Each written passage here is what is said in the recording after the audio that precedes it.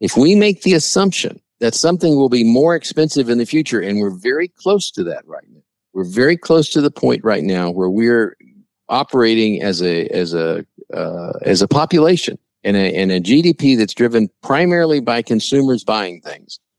We're close to the psychology right now that prices will be higher in the future, so you better buy it now. Now, contrast that with a few years ago. There was an assumption a few years ago, I'll wait till that goes on sale and buy it at a lower price. And we had stubbornly, extremely low inflation, even below zero inflation, where prices were coming down, which can be dangerous. Now we're close to reversing our psychology, and it's the Federal Reserve's job to stop us from getting in the mood of you better buy it right now and buy it with borrowed money because the price will go up in the future. And they do that at least partially by raising interest rates. If you raise interest rates and you look at the interest on a loan to buy something right now, you'll probably have second thoughts about it.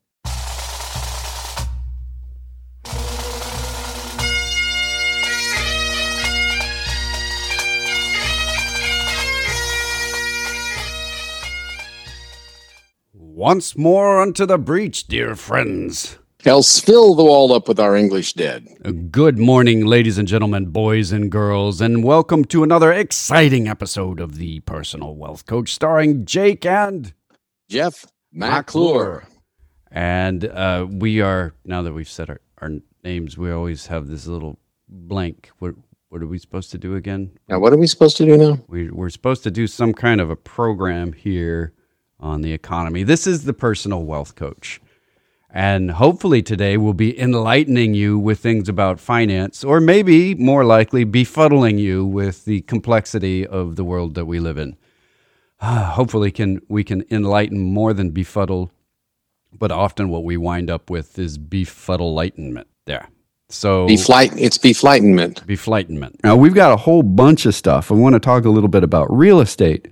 We want to talk about mortgages. We want to talk about goods and services and truck rates and mortgage rates. So Freddie Mac's come out and says that a 30-year mortgage is at 6.33% on average right now. If you'll recall, it was only about 2 months ago that we were up at the 7% rate, or 1 month ago. 7%, we may see it again after the Fed raises rates again.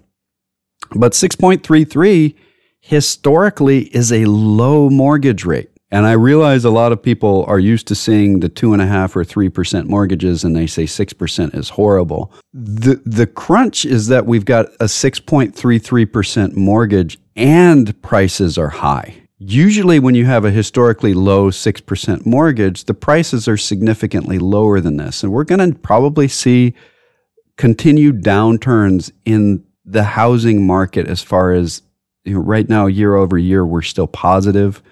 But if we look back at where we were in January, prices have come down significantly. And in places like Austin, by significantly, we're talking like 20% down from what it was at the absolute peak. How can you be 20% down from this year and still be up from last year? Because it was so high. We're going to see the year-over-year numbers start catching up, and we're going to start to see drop in year-over-year numbers starting in the next 2 or 3 months, just because we are significantly lower on new listing prices from January. So when we get to January, it should start showing up in the numbers as we're seeing downturns. What does that mean? It means that the prices are going to start looking more attractive. I said something earlier in the hour that 1 out of 5 American households had moved. A majority percentage of those moves was for purchases, not rental, which means a lot more people than usual bought houses. We had a massive increase in the number of people trying to buy houses during the pandemic. That caused the market to go nuts. It's still a bit nuts. It's going to continue to come down. We don't find rationality. This is something that I really have to keep coming to. When we see these cycles, you don't say, oh, we're way overpriced. Let's just get it down to a rational price and that's where we'll stop. No, it tends to go down into irrationally low prices. And then we have the swing back the other way. When you have booms or busts, eventually you get a nice average. But in the middle of it, it's not so good. 1 foot in dry ice, 1 foot in boiling water, your average temperature is fine, but your feet are not comfortable. So if you're watching the housing market because you're going to be getting a house, there's a lot of buyer's remorse right now for people that have purchased houses over the last several years. They're not sure they want to be in that house. There are less houses being made than there should be, but there's still a lot of houses that started at the boom time that aren't quite done yet, and they're going to be hitting the market in the next 2 months or so. So all of that being said, you may find a little opportunity to buy something if you've been waiting patiently, because it's when everybody's overly disgusted and don't want to look at it anymore that you find the good deals. So just keep that in mind. Everybody's going to get disgusted. They've been looking for 4 years. They're going to give up, and that's when the prices are going to be low enough. It's reverse mentality, but that's the way the markets work. All right. Do you have something else for us? I've got some stuff on China. I do have something I want to talk about. Okay. A really good thing. The Labor Department comes out with a lot of what I consider to be interesting stuff, interesting information. There's a Labor Department at the hospital too, and they come out with a lot of interesting stuff. No. That's OBGYN. That's a very different. It's the Labor Department. Yeah. No.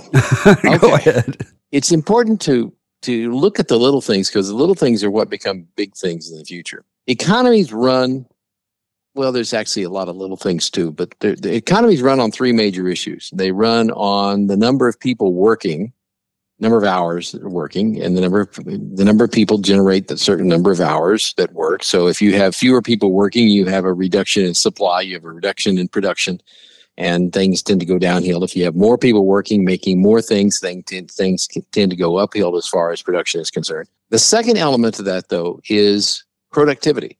How much value per hour is each worker making in the economy? Whether it's in services or making goods, doesn't make any difference. It's called productivity. We have seen a rise in productivity this year. We're continuing to see a rise in productivity. Admittedly, labor productivity increased across the entire economy in the third quarter at 0.8%, which is a lot better than the 0.3%, which doesn't sound like a whole lot of increase in productivity. But it is. It's basically about a 3.25% annualized. No, I'm sorry. It's 0.8% annualized. I tried to multiply times 4. That's a bad mistake. But the point is, in the manufacturing side, which is where I tend to focus, productivity rose on an annualized rate at 5.8%. Where we're actually making things in the United States, wages went up about 5 to 7% over the last 12 months, but the productivity is rising at an annualized rate of 5.8%. That is phenomenal, folks. That is wonderful. That is marvelous. That says our economy has a great deal of health in it. When it's going in the other direction, which it was, by the way, in the late 70s and early 80s, productivity was actually falling. Wages were going up faster than people were producing new things. And that means a lot of people weren't doing as much work as they did before. And this is a really strong indication that over the next several years, the economy is going to do quite well. Now, on the services side is where we're having trouble. That increase in productivity on the manufacturing side has been offset by a decrease in productivity on the services side. Why is there a decrease in productivity?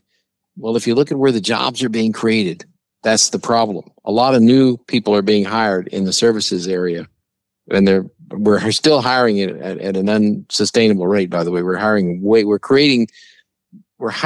net too many people in the economy to be sustainable over a long period of time. And we have a lot of job openings sitting out there waiting for people to come in, which creates rising wages, which is the problem we're facing in the economy right now. We just November added 263,000 new jobs. That's a net job increase, substantially higher than the pre-pandemic average. Substantially. We're hiring people at still too high a rate.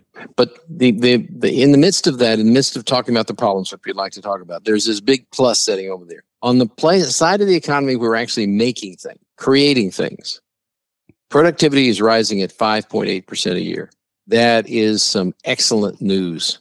buried in amongst the garbage out there. And I just wanted to comment on that.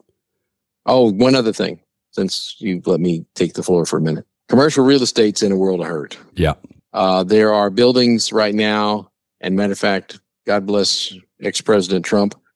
He owns some of them, or his companies own some of them, where it is pretty clear that the debt on those buildings is significantly more than the value on those buildings. Office buildings in New York City. It's significantly true across the rest of the country. There's no national statistics on it. Nobody is measuring that.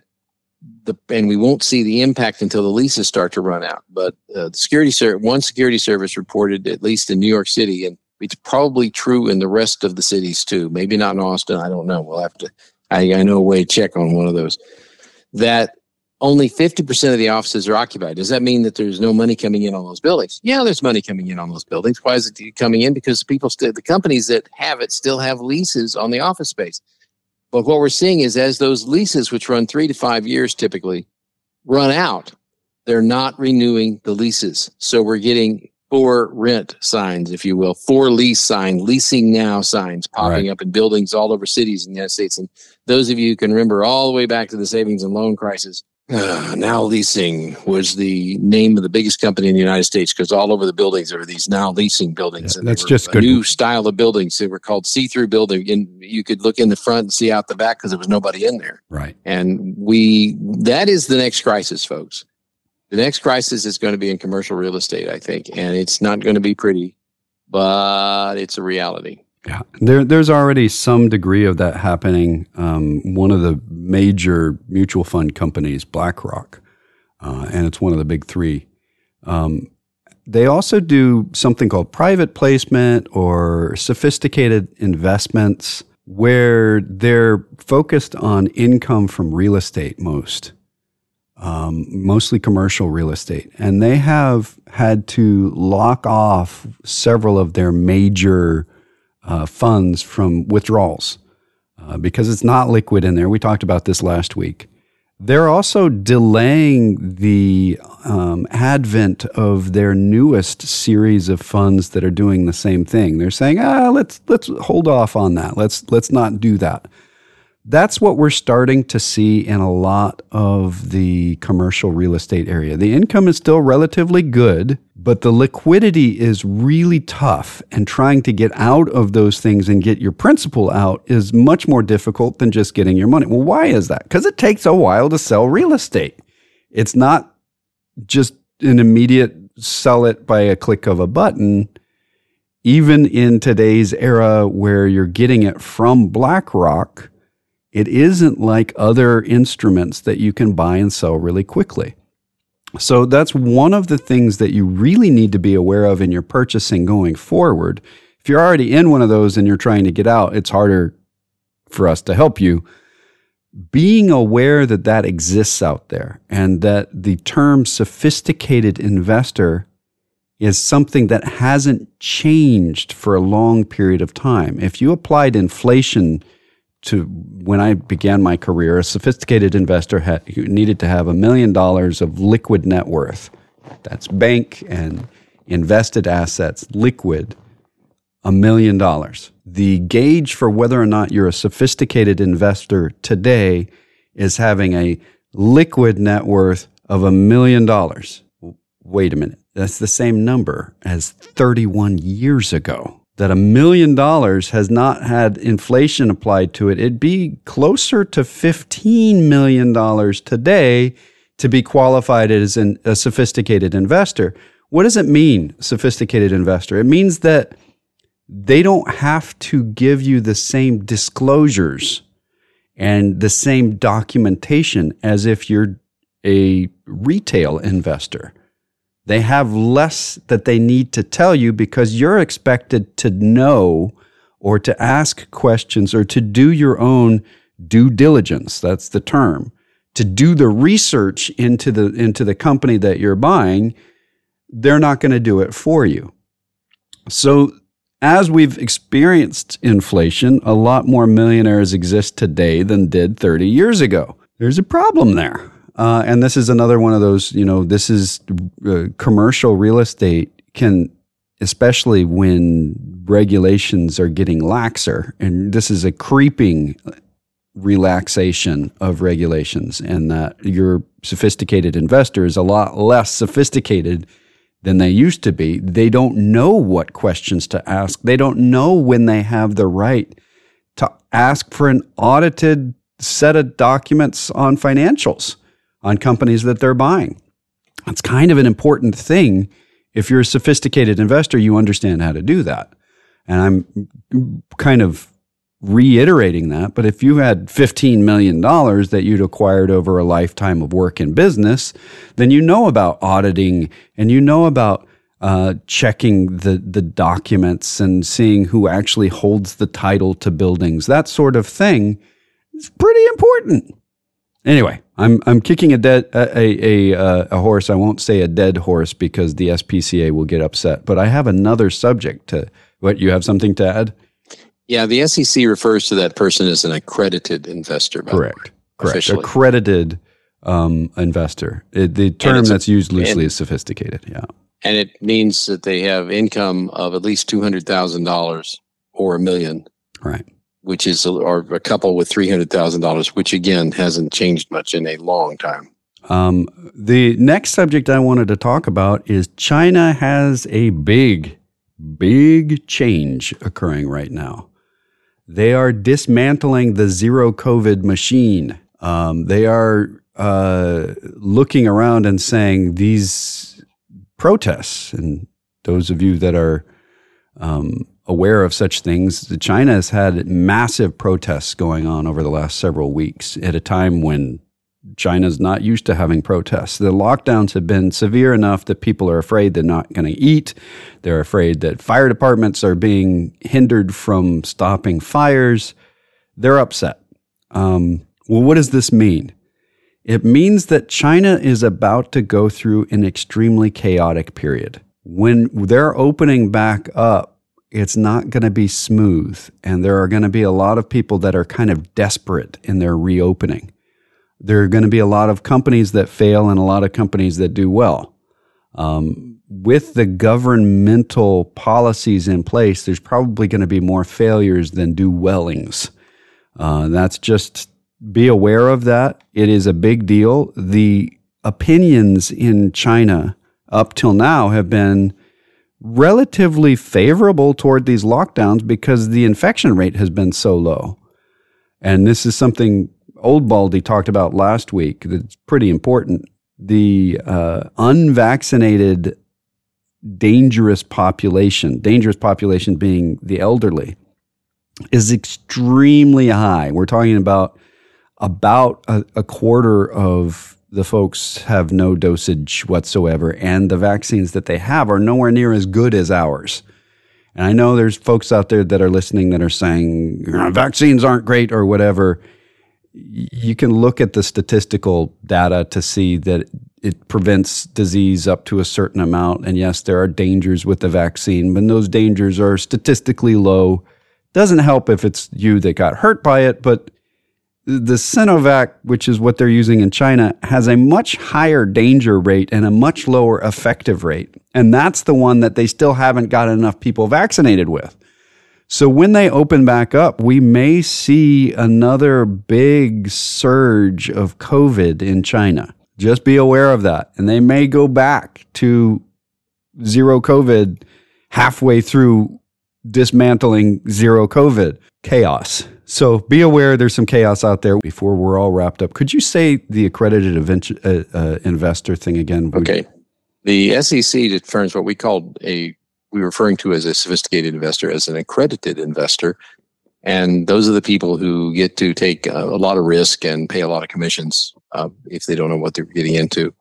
And that $1 million liquid assets and $200,000 of income for an individual, $300,000 for a joint filing, was set in 1982. Now, 1982 was a long, long time ago. 40 years. Yes, it was 40 years ago. How do I know? Because that's when I first, and I thought when Jake was talking about that, I thought it sounded very familiar. When I first started taking my securities exam tests in 1982, that was the number. And I thought, is it just my memory, or was that the number in 1982? So I looked it up, and that was the number of 1982. By the way, it would be about $2.5 million in 2015.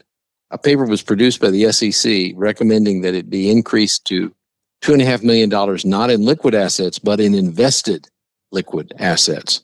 And by the way, no action was taken on that. And there's a really good reason no action was taken on it, is the lobbying groups for alternative investments and sophisticated investments who like to sell them because they have really high commissions and they pay really, really well for the people who sell them. Didn't want that number raised, so it didn't get raised. Oh, good. So, and we're about out of time. This is the Personal Wealth Coach with Jeff and Jake McClure. This is the Personal Wealth Coach, and we do make other statements than really bad puns about songs. We are a finance program, as you would probably guess from the Personal Wealth Coach being our title. The Personal Wealth Coach is not just the title of the program, it's also the name of an SEC-registered investment advisory firm. All right, well, does that mean that the SEC likes us? What would you say to that, sir? I would say that the SEC professionally dislikes almost everyone. Right. That is no implication of the SEC's approval just because we're registered with them. Why is the radio program and the firm named the same thing? Because we have to give this disclosure no matter what it is, and it's less disclosurable. It takes less time to do if it's just the same name. So we've been doing this program here on this station, 1400 AM in Temple, since 1996. We've been doing this a long time, and we haven't been paid for it ever.